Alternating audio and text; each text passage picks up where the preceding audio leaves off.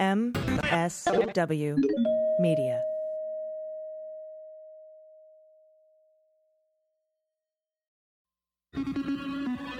News with swearing. Daily beans, daily beans. Daily beans, daily beans. Hello and welcome to the Daily Beans for Tuesday, April 21st, 2020. Today, oil drops below zero. Judge Reggie Walton is reviewing the unredacted Mueller report. I'll speak to Frank Figliuzzi about Trump's acting DNI declassifying footnotes from the Department of Justice Inspector General report on the Carter Page FISA. Large businesses drained the Paycheck Protection Program meant for small businesses. Trump's COVID testing czar has a shady past. The GAO is conducting coronavirus oversight. And our own Department of Justice has removed antitrust concerns for makers of hydroxychloroquine. I'm your host, AG, and I'll be joined today by Jordan Coburn. Hello, it's AG. I am here doing solo work today. Usually Jordan joins us for the A block. We're just going to have her in the good news block at the end of the show. It's going to be a really good show. It's pretty beefy. It's got a lot of stuff in it. And we've got a great interview with Frank Figliuzzi coming up in the C block. We're going to talk to him about this new release. You remember Trump saying that in one of his press briefings that the FBI was full of, foul, horrible people and just bad-mouthing the FBI. And I was like, what is causing this? Is it because Reggie Walton's going to be going over the Mueller report on Monday?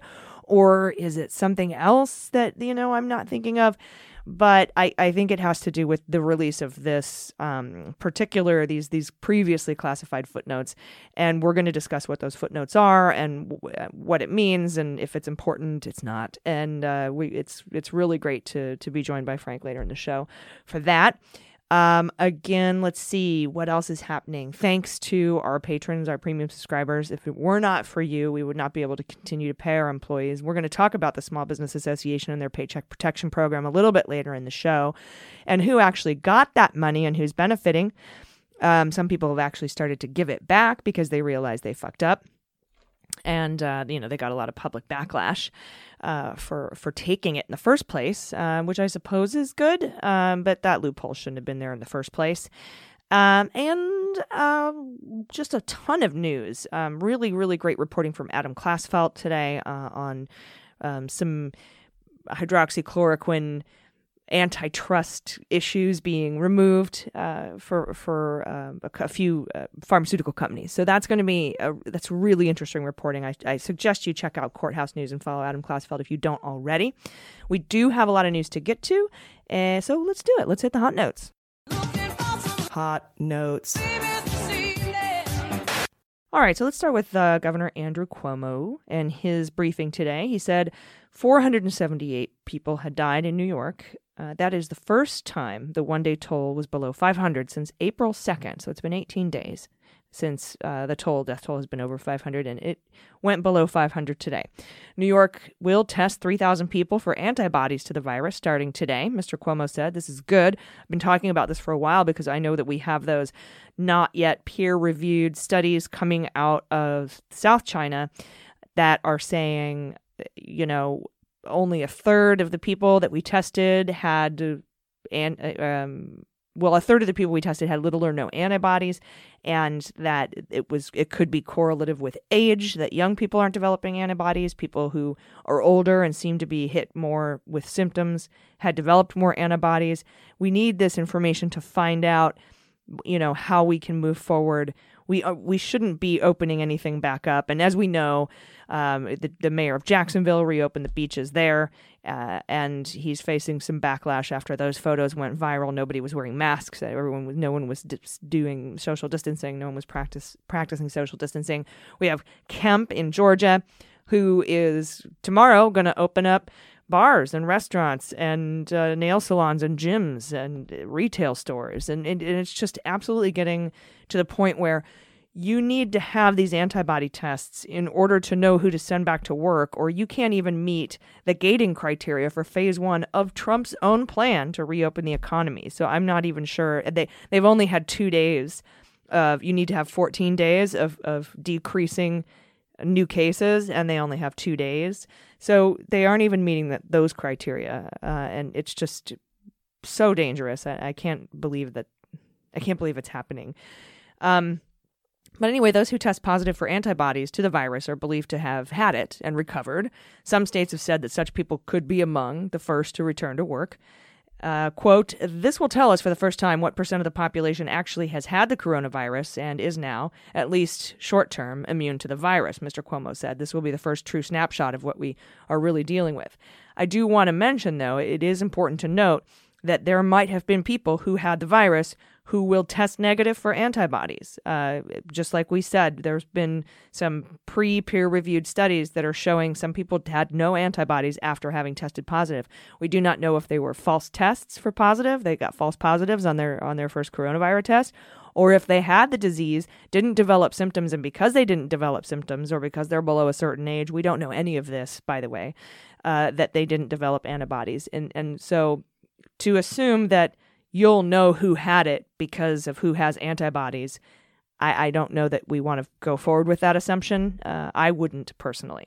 The State Labor Department said on Monday it had fixed the New York State Labor Department. It had fixed the problems that hampered the ability of 700 recently laid off workers to obtain unemployment benefits. That's a new story that Cuomo covered today.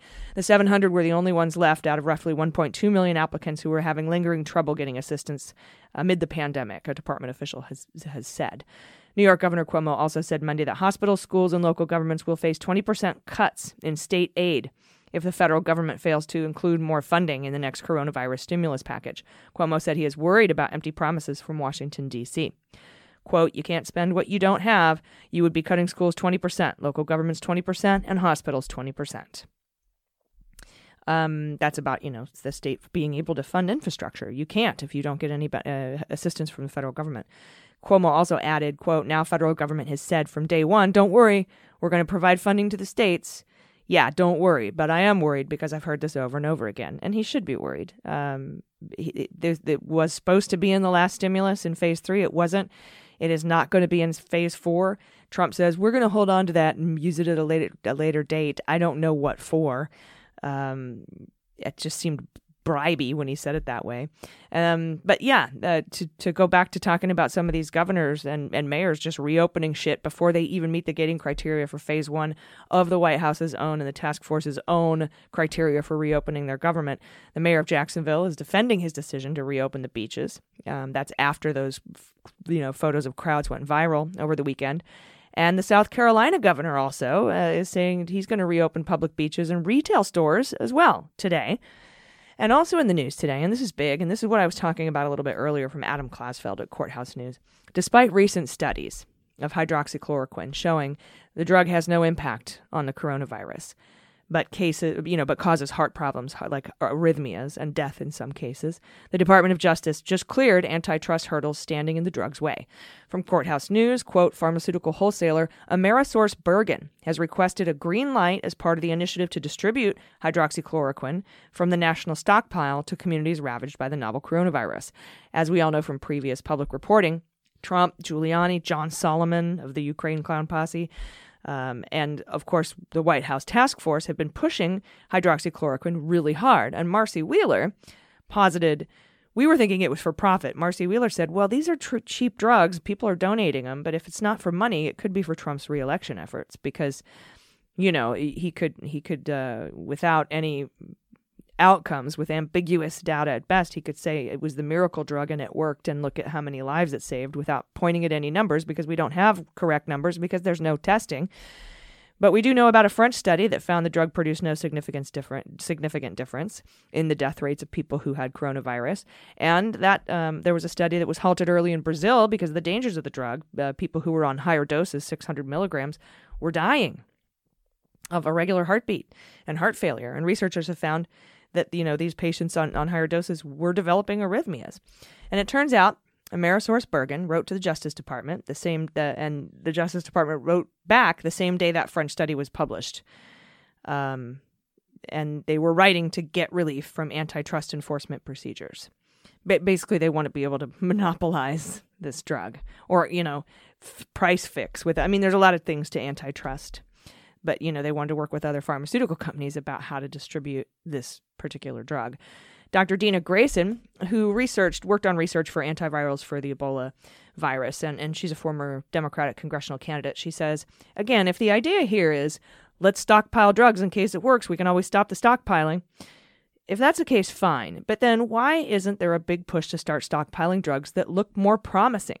The only thing I can come up with is because Trump is on the bully pulpit, and for whatever reason, it's become this, like wherever a treatment has become politicized, like this is where a treatment has become politicized about whether or not it works.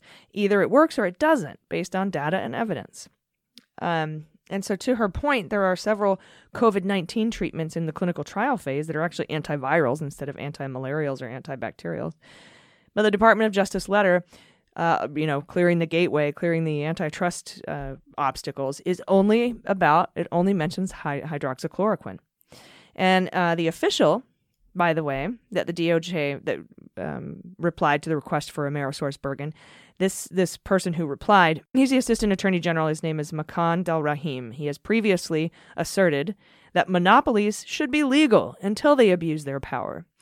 And he was previously accused of playing politics when he unsuccessfully tried to block the AT&T Time Warner merger, which was probably at the behest of Trump and his vendetta against CNN. As we know, AT&T also gave millions and millions of dollars to Essential Consulting, fucking essential, which was it was basically a slush fund. It was basically a bribe tank. like, my name's Michael Cohen. I've got access to the president. If you want to bribe him, send me your money. Call me a consultant. High five. That's sort of how that happened. AT&T really wanted this merger to go through. It did. And of course, he tried to block this. And so let's talk then about AmerisourceBergen, right? They've been sued hundreds of times before coronavirus was a thing. They've been sued hundreds of times over their part in the opioid crisis. Public officials in West Virginia, Oklahoma, and 2 counties in Ohio have accused Amerisource for exacerbating the abuse of opioids. And the Washington Post reported last year that Amerisource, along with McKesson and Cardinal Health, were controlling 85% of the opioid market. All 3 companies, that sound like a monopoly? Sound like something antitrust law should probably take care of? All 3 companies settled last fall for $215 million. And earlier this month, the Department of Justice signed off on a letter basically allowing McKesson and Cardinal Health to collaborate on COVID response without antitrust concerns as well. So getting the 3 amigos back together again. No antitrust laws will befall them. So basically, Trump's Department of Justice is lifting antitrust laws on these pharmaceutical companies working together on hydroxychloroquine, so they can't be held liable for cornering the market or price fixing or whatever they would, whatever they're worried about, whatever law they're worried about breaking, whatever antitrust parts they're worried about breaking. So that's going on. Check out Courthouse News and Adam Klasfeld if you don't follow him already. Really interesting stuff. We'll be right back with more news right after this break, including the big issues with oversight for the Paycheck Protection Program in the Small Business Association. Stay with us. After these messages, we'll be right back.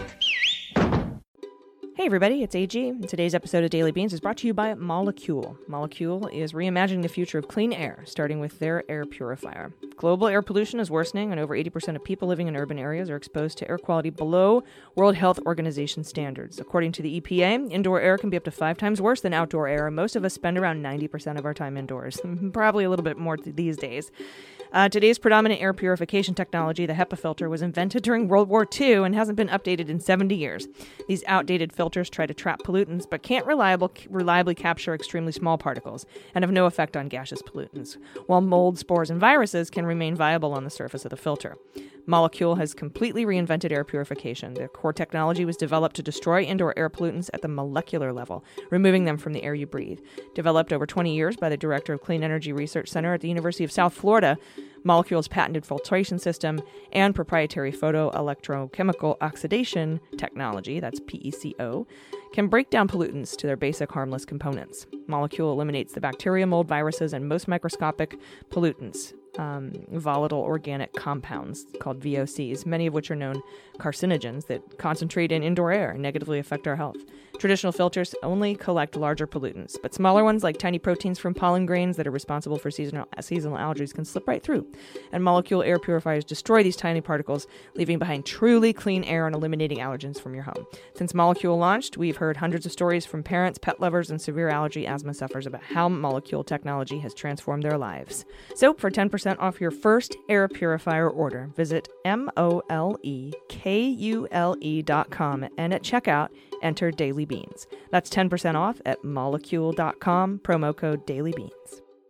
Hey, everybody, welcome back. Here's a lead from the Washington Post today. It says, Brett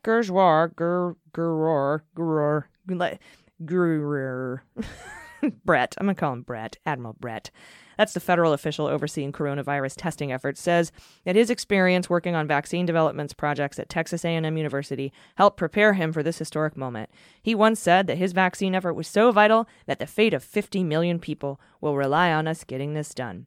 But after 8 years of work on several vaccine projects, Guror was told in 2015 he had 30 minutes to resign or he'd be fired.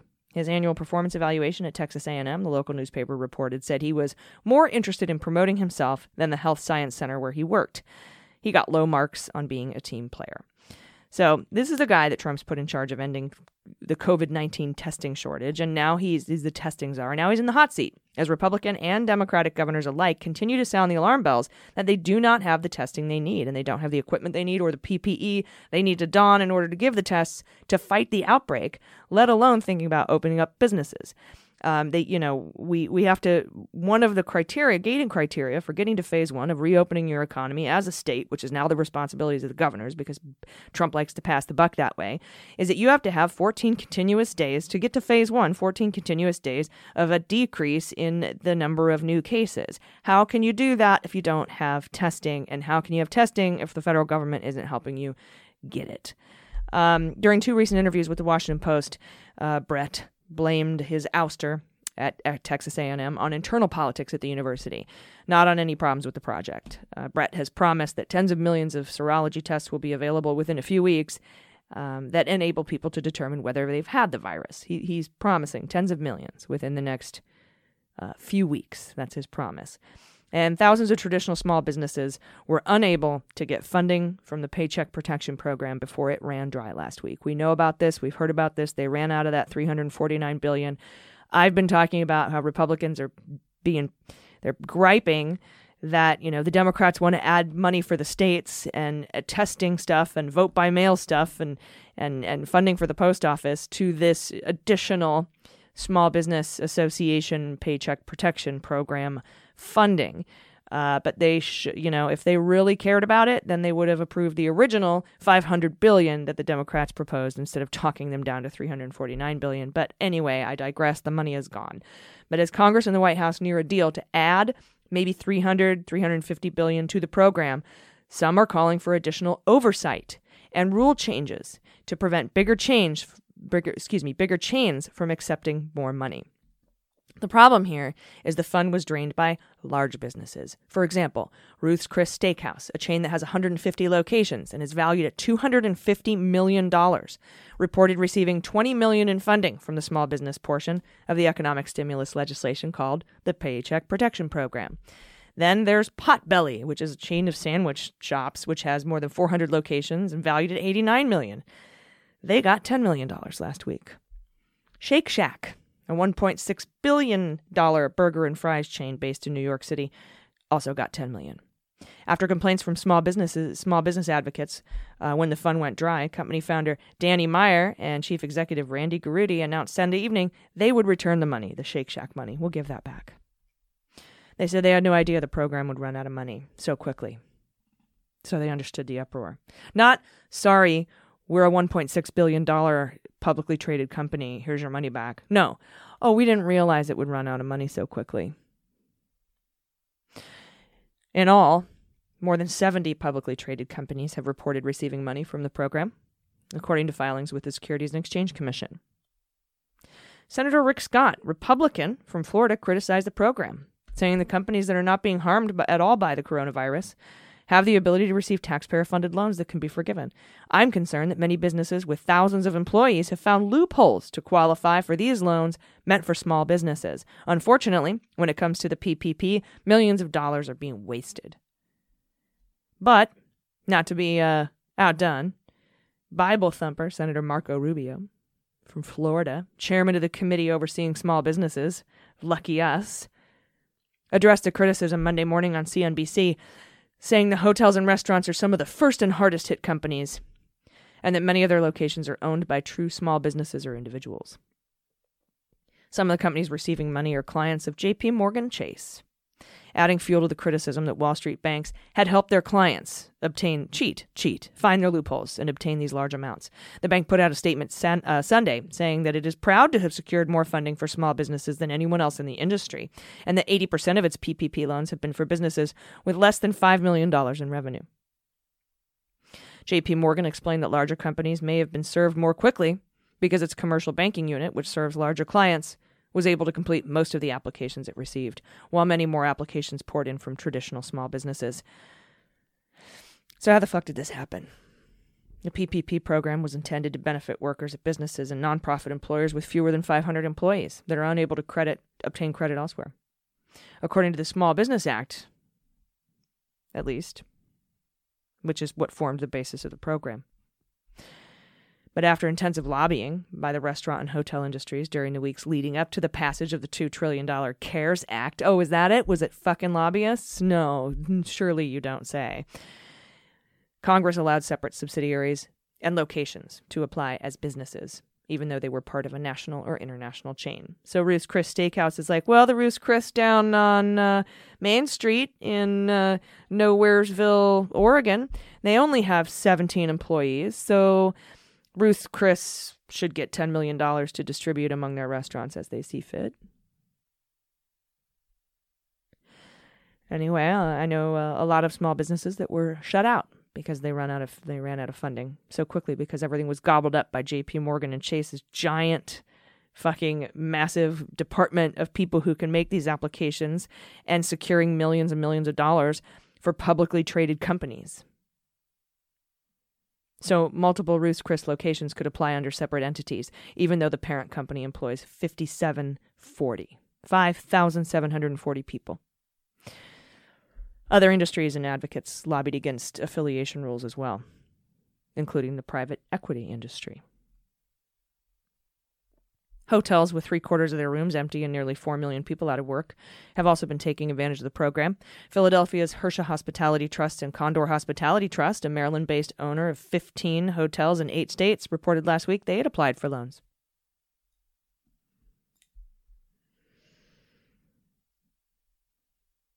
Meanwhile, we couldn't. We have 1, 2, 3, 4, 5 employees.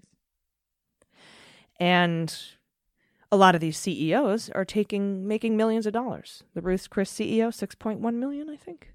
I'll have to look it up. CEO of Daily Beans makes the same as the non-CEO. So this story, as you can tell, angers me a little bit.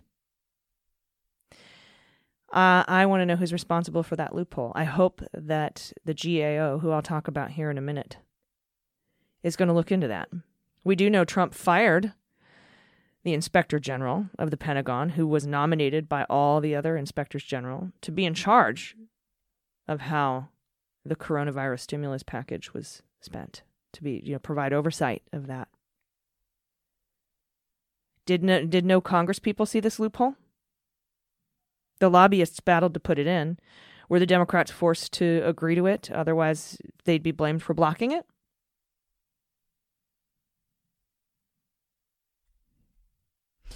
Anyway, in other news, oil prices tumbled. I suppose that's a little schadenfreude, as the economic crisis set off by the coronavirus pandemic continued to destroy the demand for energy for oil. And as concerns grew that storage tanks in the United States were near capacity and unable to hold all of the unused crude. I found some information in the New York Times explaining how oil can trade for less than zero, because I was wondering how it went negative. But basically, a benchmark for oil, it's a benchmark for oil that will be delivered next month. And that went negative, meaning it was essentially deemed worthless, suggesting people who had oil to sell were willing to pay for it to be taken off their hands next month. Oil that is scheduled to be delivered in June, more reflective of the market's view on what the value of crude is right now, also fell, sliding 16% to about $20 a barrel. So it's not good either way. The problem is the United States is running out of places to store its oil. And according to the New York Times, oil is already being stockpiled on barges out at sea and in any nook and cranny companies can find in their storage facilities. Now, traders are worried that even this space is running out. Under futures contracts, West Texas Intermediate, the American oil price benchmark, is delivered to Cushing, Oklahoma, but investors are worried that there will be no place to put it there. And a lot of folks on social media seem to think that the full unredacted Mueller report was supposed to be out today. We're moving on from the oil. Sorry, weird segue.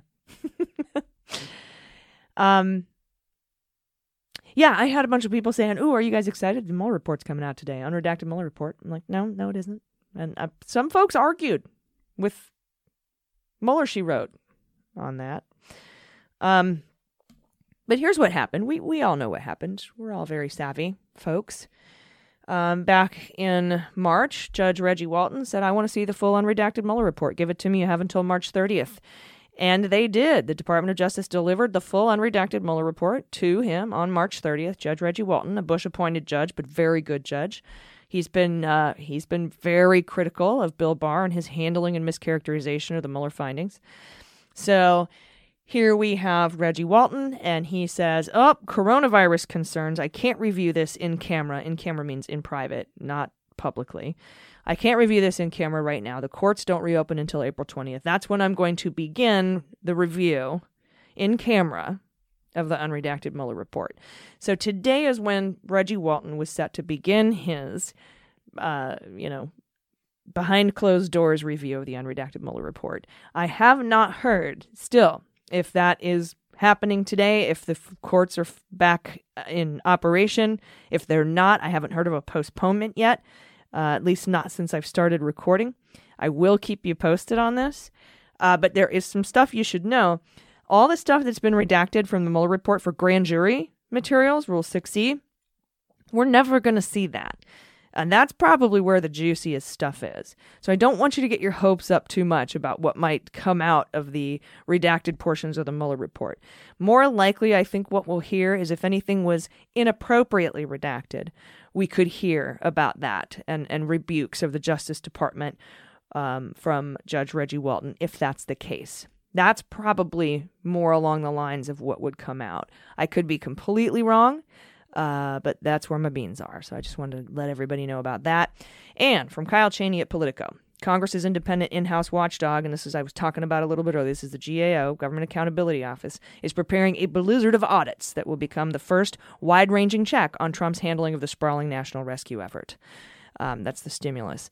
The good news here is that although Trump has fired a lot of the executive branch inspectors general, including the one I said that was appointed to oversee the money spent on coronavirus relief, he was the Pentagon inspector general. He was nominated by all the other inspectors general to head up the oversight.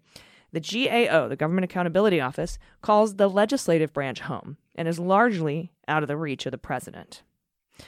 From Politico, quote, "By the end of April, at least 30 CARES Act reviews and audits are expected to be underway by the GAO, according to interviews with senior investigators." Good, because I'm mad about this PPP thing, and that's just one tiny part of it. I want to know where the rest of the money is going. Topics of these audits will range from the government's handling of coronavirus testing to its distribution of medical equipment, and from the nation's food supply to nursing home infections and any missteps in distributing the emergency cash payments. The office's top fraud investigator said it's already received complaints about a check landing in the account of a deceased person. Quote, "We're moving forward very quickly," said Angela Nicole Clowers, chief of the GAO's healthcare unit. "We're an existing institution and have a lot of institutional knowledge about these programs. It gives us sort of a leg up." Good. I'm glad to hear that, and I'm looking forward to what the GAO has to say. I really am. The GAO, by the way, that's the same entity that put out the letter saying that when Trump withheld the Ukraine aid, he was violating the Impoundment Control Act. He was breaking the law. And now I think they're investigating his withholding of World Health Organization funding. I think they'll find that to be the same case, as that $120 billion was appropriated by Congress already. 60 of it was spent. He wants to withhold the other 60 pending review. Exactly what happened with Ukraine. Not sure how it couldn't be a violation of the Impoundment Control Act. We'll hear from GAO. And Trump can't fire them. They are part of the legislative branch. One of those nice checks and balances that we still have, fortunately. We'll be right back to discuss Barr's release of previously classified Inspector General footnotes to benefit Trump. And we're going to talk about that with former Assistant Director of the FBI, Frank Figliuzzi. So stay with us. Hey everybody, it's AG. This Helping in Daily Beans is brought to you by Raycon. Whether you're working from home or working on your fitness, out for a walk, you want to be able to listen to what you want, not what your roommates, neighbors, or your kids are listening to. And everyone needs a great pair of wireless earbuds. But before you go dropping hundreds of dollars on a pair, you need to check out the wireless earbuds from Raycon. Raycon earbuds start at about half the price of the other premium wireless earbuds on the market. And they sound just as amazing as other top audio brands that you know. Their newest model, the Everyday E25 earbuds, are the best ones yet. 6 hours of playtime, seamless Bluetooth pairing, really rich bass, more compact design. It gives you a nice noise-isolating fit. And Raycon's wireless earbuds are very comfortable, perfect for conference calls or Zoom calls or binging podcasts. I love my Raycon wireless earbuds. They're super comfy. And since I'm always misplacing earbuds, I have a couple of pairs because they're so cheap. They're so affordable. Unlike other wireless options, Raycon earbuds are stylish and discreet, so there's no dangling wires or those stems that stick out to distract anyone during video calls. You've heard me talk about how the company was co-founded by Ray J, and many celebrities like Cardi B and Melissa Etheridge love these. Pick up a pair and see what the hype is all about. Now's the time to get the latest and greatest from Raycon. You get 15% off your order at buyraycon.com/dailybeans. That's buyraycon.com/dailybeans for 15% off Raycon wireless earbuds. buyraycon.com/dailybeans. All right, everybody, welcome back. Joining us today to discuss another story that flew under our radar is former FBI Assistant Director and National Security Contributor for NBC News. It's Frank Figliuzzi. Frank, thanks for speaking with me today. I'm happy to do it, AG. Thanks for having me. Anytime. So, over the weekend, during a press briefing, Trump attacked the FBI and called everybody who worked on I think he was referring to the Russia investigation, human scum. And this, I think was prompted by his new Director of National Intelligence declassifying some footnotes from the Department of Justice Inspector General's report on the Carter Page FISA. And I wanted to ask you about the validity of this release or the circumstances surrounding it. I guess we can start off. Can you remind everybody, first of all, what that Inspector General's findings, what happened with that? Yeah, sure. I mean, it's like we're calling time out from a global pandemic to talk about why the President of the United States is referring to the FBI in a Corona press conference and referring to them as human scum. So it's worthy of our discussion. And I think you're right, AG, as to the motivation that, we're left to discern because Trump doesn't give us the specific reasons why he's talking about anything. But it does appear that he's pointing to this Inspector General report, long ago released. We're all familiar with the findings, the ultimate finding being that the IG looked at the origins of the Russia investigation opened by the FBI. This is the one that led to the special counsel, Robert Mueller. And he found, found some issues, but the predication was there to open this case. And of course, lo and behold, the investigation ultimately found that a couple dozen Russians representing the Russian government messed with our 2016 presidential election, and they got indicted. So a worthy investigation properly predicated. Now, why are we hearing in the last 24 hours the President of the United States in a Corona briefing shouting about FBI scum? His acting DNI, the guy he took from U.S. ambassador to Germany and planted him as acting DNI, has ordered the declassification of a handful of footnotes that were classified in that IG report. And so we're now seeing right-wing media and Trump apologists pointing to these footnotes as explosive, revelations that the FBI was all screwed up and that this case should never have been opened and they should have known better. Here's the revelations that are claimed in these footnotes.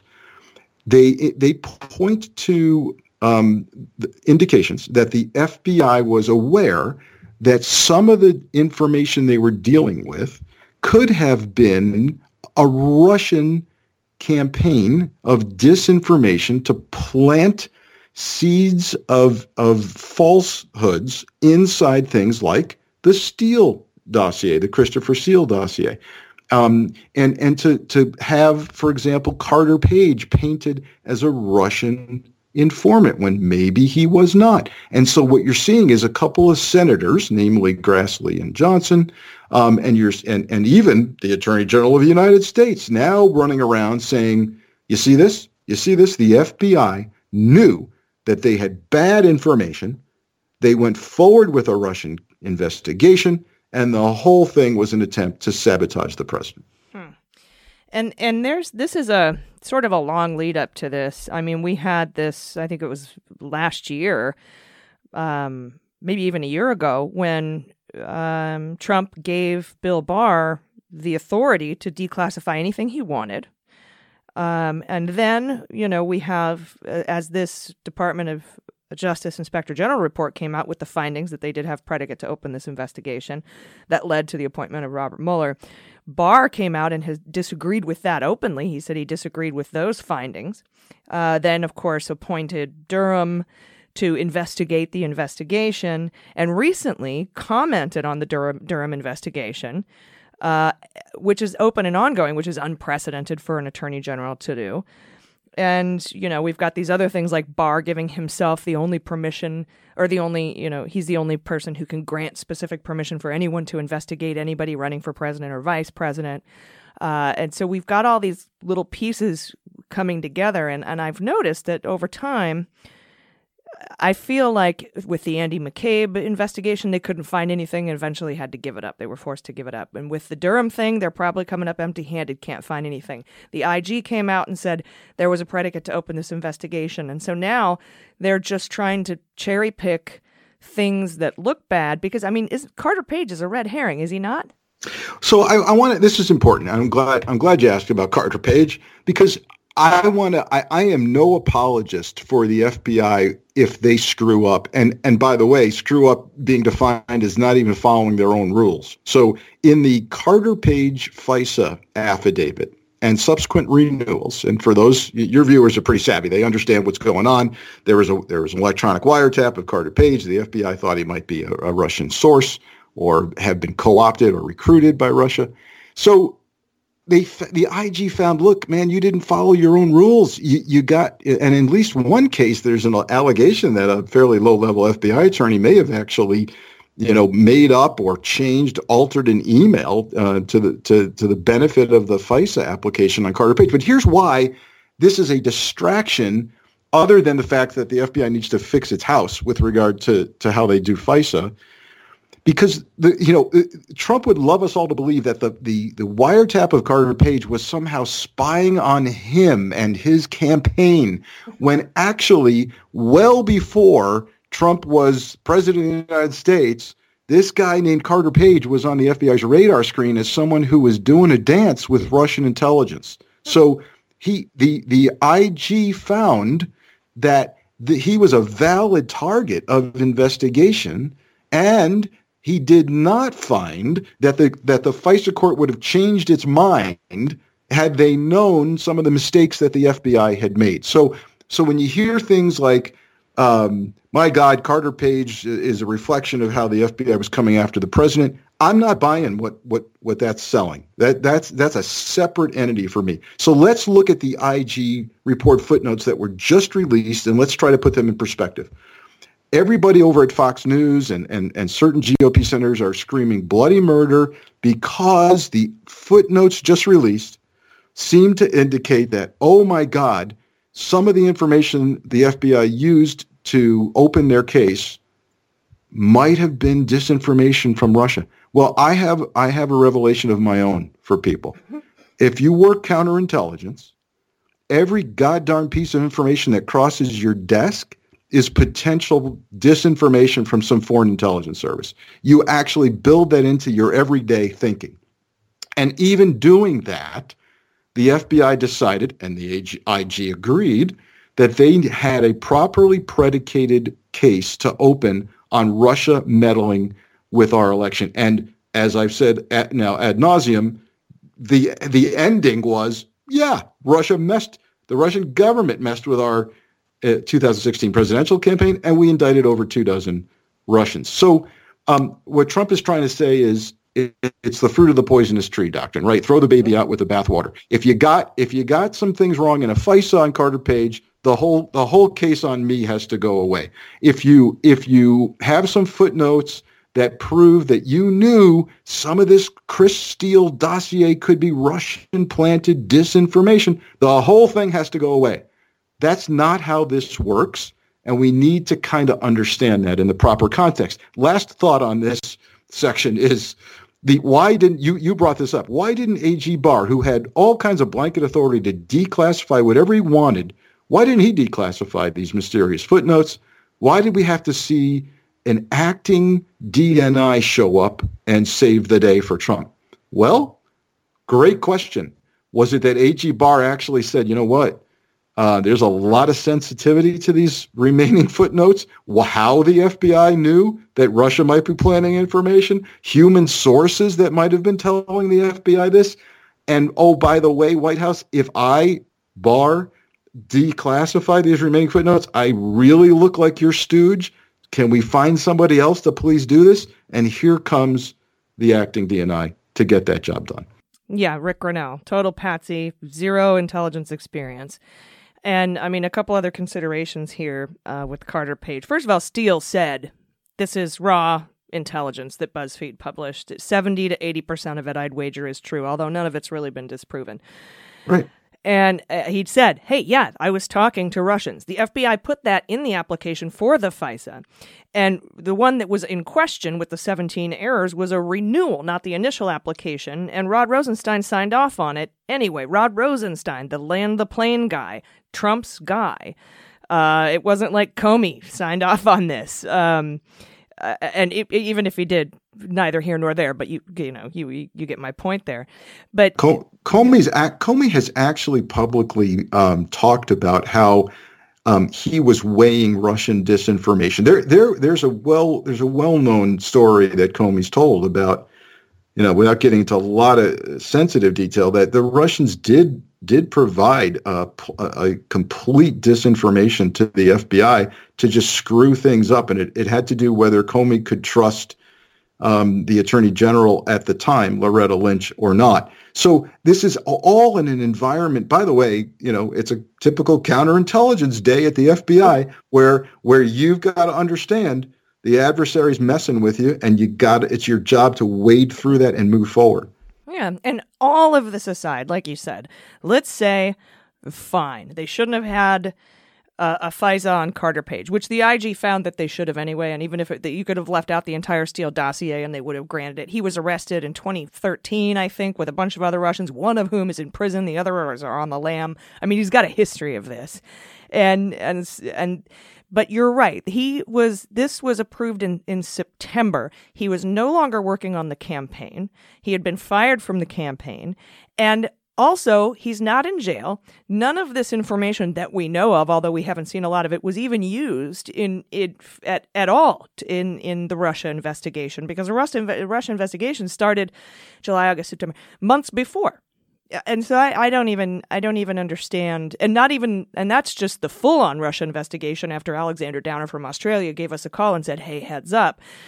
But even before that, they were still looking at Flynn and Manafort and Page. I mean, it's not. I mean, I've gone over the timeline with Andy McCabe several times, and they just want to keep trying to poke holes in it. And you're right, it's the baby with the bathwater thing. Well, and so where is this going? And let's not forget now that footnotes show that, lo and behold, the FBI knew that some of the Christopher Steele stuff might have been planted by Russia. And also another footnote, Russia understood that Christopher Steele was preparing this dossier, working with the U.S. government. They understood that.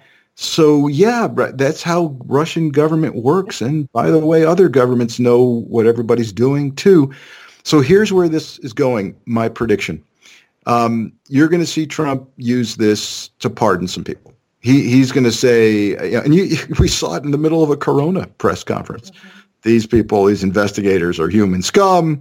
Wait and see what happens. A reporter tried to ask him, are you going to pardon people? We'll see what happens, he said. So, we're going to see the Durham investigation, this U.S. attorney in Connecticut that's been handpicked by Barr because Barr didn't like the IG's findings. So, hey, I'm going to go shopping for some other investigator.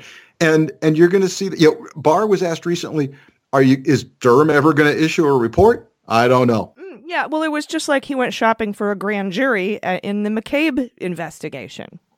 Right, that didn't work out well for him. No, it didn't. So, and Durham, by the way, Durham's not some monster. He's a straight up lawyer. He's been a career professional, and I think if there's problems in the bureau administratively, if we got to look again at FISA, if one or two FBI minions need to be disciplined or even indicted, bring it on. Yeah. I say. But what's going to happen, AG, is it's going to be strung out for the benefit of the president's reelection. It's going to be pulled out of his pocket at just the right time when he's just low enough in the polls that he needs a boost. And we may never ultimately see a report written by Durham. Well, we'll see what happens with Reggie Walton reviewing that unredacted Mueller report today. And then, of course, we got the May 12th Deutsche Bank Mazars hearing, which I believe will go the right way. But, you're right. I mean, they've released a handful of classified footnotes, and who knows, there could be classified footnotes that say that these particular, we knew what the Russian disinfo plant shit was, and we tagged it when we put the FISA application in, and it's all known. There could be so many things that we don't know. And without releasing the entirety of the FISA application, which can never happen, but they'll just continue to use it to their advantage. I just don't think there's a way around that. The only counterpunch is the truth that we could be getting from some of these SCOTUS cases and the Mueller report. Who knows? Agreed. And I sense I think we're all getting pretty good at sensing desperation in the president's posture and voice. And I tell you what, when he went into the human scum mode yesterday, I sensed desperation. Look, he's down in the polls. Even his supporters aren't with him on how he's handling Corona. He's worried, I think, about Judge Walton and where this is coming in terms of full release of unredacted Mueller report. I think he's troubled, and this is a convenient distraction, and we'll continue to see it. Yeah, I think the meetings between him and Barr are just like, find me something, anything. And we've been saying this forever. There was a delay in the IG report coming out, like you said, and it was because the findings weren't the way that they didn't fall the way they wanted them to. There was a delay in the FBI New York field office leaks Inspector General report that still hasn't come out. It's a year and a half late. And then, of course, there's now a delay that I perceive, at least, I could be totally wrong, in the Durham investigation because they were unable to also come up with the findings they want to come up with. And so now it's pick and choose your declassification cherry tree time at the DNI with Rick Grinnell. That's what it feels like to me, at least. Yeah, and it's become so transparent. I mean, here we are talking about it. Everybody's talking about that Durham is a strategy. This delay with Durham is, it's unlikely he has smoking guns. I can tell you, I've worked many a complex investigation in my career. It doesn't take this long to discipline or charge a now former FBI attorney for falsifying an email. Get it, bring it on. And so, something is wrong with this delay. And the only thing I can think of is it's going to be conveniently strung out so that the public can think there's something horrible happening with the deep state in the intelligence community, and Trump has been wronged. His base isn't smart enough to follow that anyway. I mean, this falsification of an email was to say that Carter Page was a source for the CIA, or say he wasn't a source for the CIA, and et cetera. Okay, and I mean, we could sit and parse why that's important and how it's separate from this and why we shouldn't throw the baby out with the bathwater. But at the end of the day, who fucking cares? Because nothing happened to Carter Page, and he's well, just as I give your listeners some further insight into the murky world of counterintelligence. Just as I said earlier, that look, it's just part of everyday life in CI work to understand that half of what you're looking at could be planted. Similarly, in my dealings over the years with the agency, the CIA, let me tell you, the semantic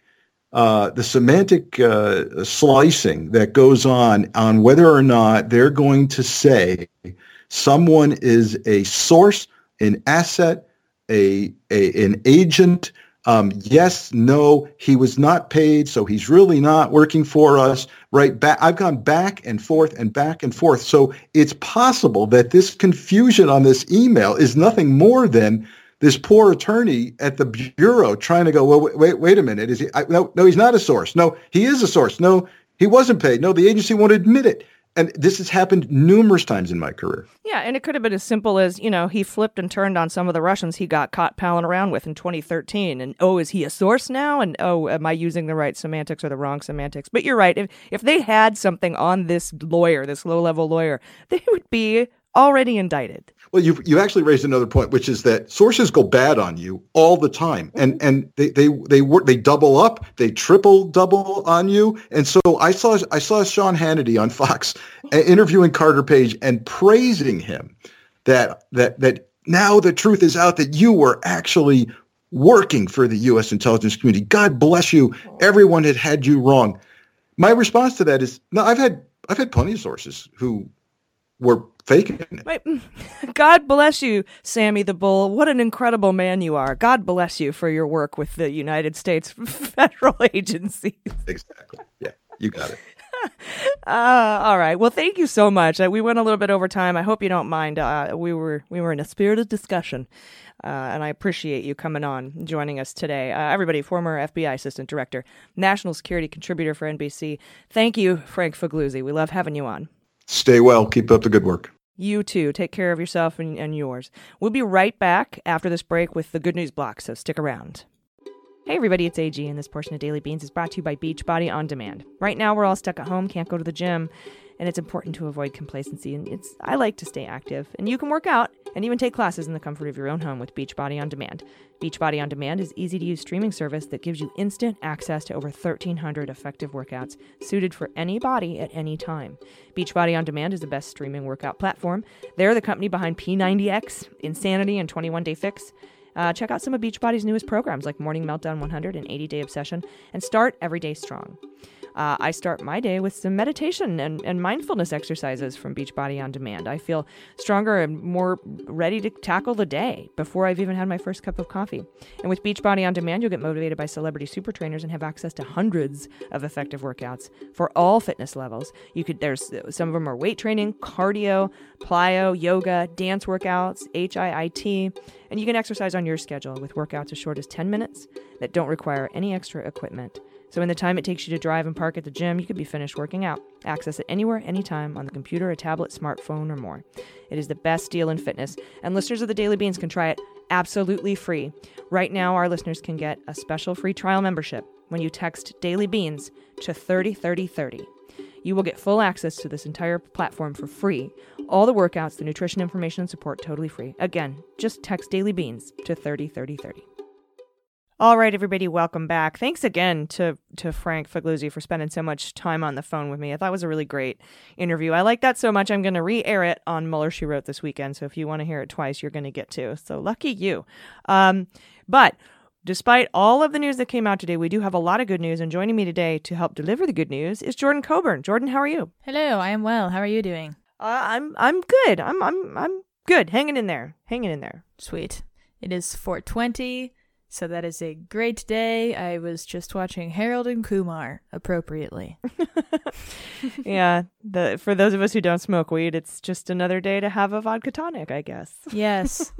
Yes, my mom called me. She was on Bloody Marys, and I'm like, that's the wrong holiday. There's no holiday for alcoholics, is there? Also, I shouldn't say alcoholics. People who drink alcohol. St. Patrick's Day. Yes, that's true. Oh God, that's so true. Shit gets shitty, doesn't it? I suppose Cinco de Mayo. Actually, every other holiday is for booze. Yeah, I think the most booze is probably consumed on Christmas. Either Christmas or Easter, whenever we're all confronted most by our past lives, you know? I don't know. St. Patrick's Day and New Year's Eve are pretty good contenders. Oh God, that's so true. Yeah, especially New Year's Eve. My God. How fun will that be this year? I don't know. It depends on if we're inside or not. That's true. I was just totally projecting that we'll have some sort of normalcy by then, hopefully. At least maybe a get-together of 10 people or something. Yeah, we may be able to have gatherings of fewer than 10. But I honestly don't know. We could be in the middle of a second wave. That's terrible, and we have to, and you know, we might even have harsher restrictions than we have now. There's no way of knowing because we have a very unpredictable government and no plan. So yay. That is true. But we do have good news in despite of all that. Yes, we do have good news despite that. But before we get to the listener good news and our quarantine confessions, I do have a little Schadenfreude for you. Schadenfreude. Okay, so this is a kind of attached to a previous story I went over with the oil prices tanking today. And I just felt like this should go in the Schadenfreude block because on Monday, Halliburton, which provides equipment and services to energy companies, gave an early indication of the damage being sustained by the industry when it reported a $1 billion loss in the first quarter compared with the net income of $152 million in the same period a year earlier. So, Halliburton, how sad. Mm-hmm. Isn't that like Dick Cheney's homies? Yep.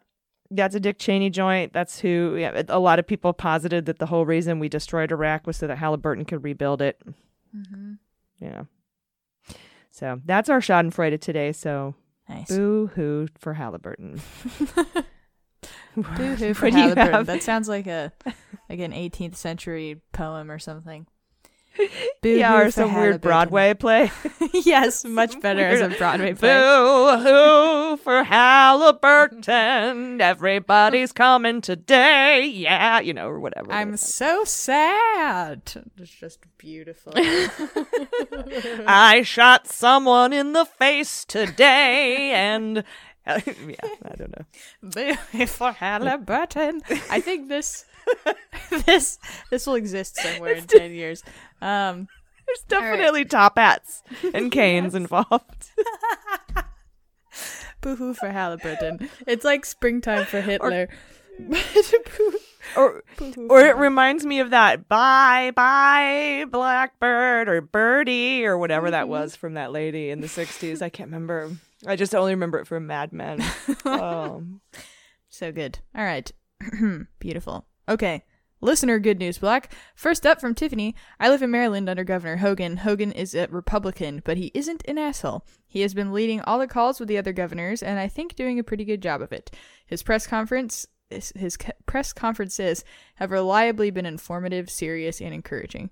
I would encourage you to watch a couple of his press conferences on YouTube to see what I mean. At this time of needed national unity, we need to do all we can to not lump the good Republicans in with the bad ones. Thank you for continually bringing me the news in a manageable way. Cool. That's nice. Very good news. It just popped into my head. It was Anne Margaret with Bye Bye Birdie. Oh. I appreciate that. And she had that weird voice, bye, bye, birdie. It was just weird. It was terrifying. Just freaky. That's Boo-hoo Halliburton. We need Anne Margaret to do Boo-hoo Halliburton. That's so funny. Anyway, Maryland, yes, excellent. And I hope we're doing a good job at not lumping all Republicans into the same group, especially in the COVID response, because I know, like, Maryland DeWine from Ohio has been doing an excellent job. Hogan, like you just said. I mean, there's a lot out that I can name two off the top of my head, but there are quite a few who are doing the right thing. But then we have somebody like Kemp, who's going to open up everything to like gyms and beaches and hair salons and shit tomorrow. And Jacksonville mayor is DeSantis is the governor down in Florida. They just opened up some beaches. But Yeah. Good job to the people who are doing a good job. We'll Yeah. definitely work to try to recognize those folks. Maybe to get Republicans to like come over more to the Democrat side, just in terms of at least wanting to be lumped in with us during this whole fiasco. We could stage, at the end of a marathon when everybody holds the ribbon and then they get to like cross the finish line and everyone's cheering and they break the sash and it's a whole to do and confetti falls. Maybe we can like recreate that for congressional Republicans. That would be, give them something to feel good about, Like there's a celebration Yep. waiting for them on the other end. I feel like we need these kinds of tactics. Yeah, confetti cannons for congressional Republicans. Exactly. That will blow it right up their ass. Just come over to this side. CCR. It's CCCR.org. Confetti cannons for congressional Republicans.org. We're going to raise money to to shoot confetti cannons at Republicans who do the right thing. Yes. Perfect. I love it. I like it. As soon as we're allowed to gather again, I'll start work on that festival. Okay. It'll be like a baptism for people that would like to be reborn into a new political party. That sounds so fun. Maybe, we should make it more of an event. And then it'll be like like a bar mitzvah or something. And it could be a whole thing to celebrate. And then people will be more inclined. I don't know. This isn't based on any real social theory here, so who knows. All right. From Carrie, spelled Keri. That's a cool way to spell Carrie. My neighbor set up his sound system yesterday evening and played guitar and sang for the neighborhood for about 2 hours. We all hung out in our yards and enjoyed the show. When he finished... Oh, wait. Didn't we have this one yes, yesterday? we did. We did have this one yesterday. Sorry. Well, anyway, I'll just keep going. Why not? If you didn't hear yesterday's, when he It's finished... still good news. It is still good news. You know. I was just like, this is very familiar. Are there two men who are playing for neighborhoods? I'm sure there are. That's conceivable. But this is the exact same words from yesterday. When we finished, the entire neighborhood broke into applause and cheers. It was a fantastic way to end a long week. There you go. Twice as nice. The second time. Next, from Erica. I was able to raise over $1,000 today with the help of some seriously generous people for project #FeedTheFrontlineSac. We will be delivering 63 packs of tacos, 65 burritos, and 50 enchilada boxes to medical teams this week in Sacramento. That's really cool. Wow, good. I have a friend from childhood who's a nurse, and they got a food delivery, and I read her post about it, and she just talked about like all the reasons why donating food to them is actually so incredibly helpful, because it's like they hardly get any breaks at all, and when they do get a break, they're like shoving a ham sandwich in their face or something, or maybe they didn't even have the time to make food at home and they're like eating from vending machines or something. So it's that's really nice to do for them. All right, next is from Casey. Casey says, good news, my nearly 17-year-old son came to me back in January to tell me he had been having depression issues. He had already made an action plan and didn't feel like it was necessary to seek outside help. As a mom, you never know if what you're saying gets through or not, but I've talked to him openly about my struggles with depression and anxiety in the past. Fast forward, we checked in about a month after the January discussion, and his action plan was working. Now during the pandemic, it's been clear that his depression is setting back in. But he came to me again, he told me. He had made an appointment with his guidance counselor. We also talked to my sister together, who is a school psychologist. It's all very scary right now, and my heart breaks for him, but you know what? It's huge that a 17-year-old boy can say out loud, I have mental health issues, Mom, and I need help. I am proud. Very cool. That is a very, very mature thing. Mm-hmm. Yeah, it really is. Especially just with the masculinity men are supposed to constantly, be wearing, and to us as a society, masculinity means not talking about that stuff, and that's what it means to a lot of people. Just being strong in general is to not talk about it. But you're absolutely right, it is very strong to talk about it, and a lot better of an outcome typically. So heck yes, go Casey, and go Casey's son. Finally, for good news, we have from Anonymous. Today I am 6 months sober. Badass. Awesome. That is so awesome. Awesome. And congratulations for being able to maintain that during the lockdown. I know that has to probably be hard. Definitely. Yeah. A lot of strength to you. Keep it up. Killing it. All right, that's our good news. Next, we got our quarantine confession segment. Got a few of those. Thank you for sending those in. Tweet them at us at DailyBeansPod on Twitter. First up from Jan. Jan says, most days I wear my nighttime pajamas until about 4 p.m. I love that. And then do you switch into day Nighttime pajamas? Yeah, definitely. Nighttime pajamas. Well, so you know. funny. I feel that too. At 4 p.m., what's even the point of pants? Yeah, right. What's the point of pants at all, really? I mean, once every week or two, I have to go out into the world to get stuff from the store, but I mean, staying at home, it's jammies all the time. It's jammy time. I agree. All the time. Jammy time. All right, next up from Danielle. My husband recently set up our home gym downstairs in the family room. We have yoga mats, a stationary bike, and also a weight bench. However, since our new smart TV is upstairs and we keep finding good movies to watch, I literally haven't used this once. That's funny. That's amazing. Yeah, my treadmill arrives tomorrow, and I'm already having a funeral for it. Oh, So. treadmill. Nice. What kind did you get? I got Bowflex does a really, really good discount, military discount, for Ooh. military and veterans. So I went with theirs, and they have free shipping on it too, and it's a heavy thing. Hell yeah. And it's got the full heart rate monitor. It's like a full-on gym style treadmill. And I before this all happened, I was going to Orange Theory and, running a good 30 minutes a day. And they closed down the park where I ran. They closed that path down, and all that's left is to run on the streets. And as you know, San Diego streets are not safe to run on, not because of, crazy crime or anything, but just because we have potholes. Yes. Like it's like it snows here and we salt the roads. It's that bad. And I can't figure out why we get rain once every 10 years and then we get like no snow, and I don't understand why the roads are so bad, but they are. And there's also, I've noticed a lot of other people out jogging, and I know when you're jogging, you do slough a lot of virus if you have it, and you shake it around and it travels much further than it would if you were just walking. And then, of course, generally people who are jogging can't wear a mask because you need oxygen, you have to breathe. Mm-hmm. So it just didn't seem like the safest option.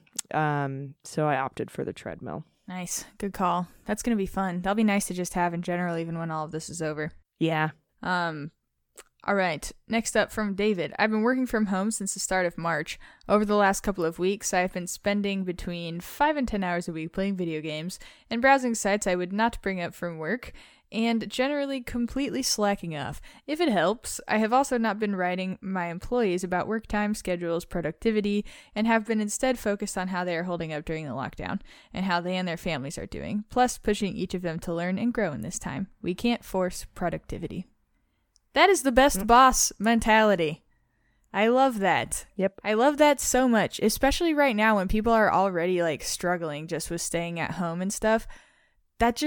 It never feels good to have people hovering over you, let alone when you're already struggling so much. It's like, just get the fuck off my back, dude. Okay? I'm figuring out my life, all right? I'll get this shit done. I'll do it. And if I don't, then sorry. I guess there's other ways to handle that as an issue. But I really appreciate that approach very much. Agreed. Yes. Finally, from Courtney, I recently made brownies with my 2-year-old daughter. After we poured the batter into the pan to bake, I hid behind the counter so she couldn't see me while I ate the remaining batter from the bowl without her. I don't care that she's only 2. I'm not sharing. To add another layer of shame, I'm also pregnant, and the batter had raw eggs, which I'm not supposed to eat. 0 fucks given right now. You can't have raw eggs? I didn't even know that. I didn't know that either. That's interesting. That's so funny, though. I feel like the fact that you're pregnant definitely gives you a pass on the whole hoarding of the batter. Yeah, I think so. I think it's only to be expected, really. Yeah, in fact, I think it should be a reward. Yeah, it should be mandatory. Yes, I agree.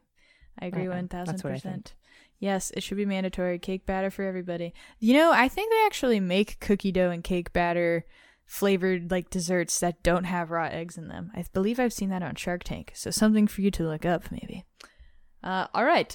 Yes, that is our quarantine confessions in our good news block. Love it. My mind is still blown by the no raw eggs. Oh, yeah. Yeah. I mean, I knew about sushi, and I knew about not cleaning out cat boxes. Interesting. I had no idea about no raw eggs. Yeah, I guess it's just due to the risk of salmonella. Yeah. And I suppose once you cook the batter, it's okay because they're no longer raw eggs, right? Yes. Okay.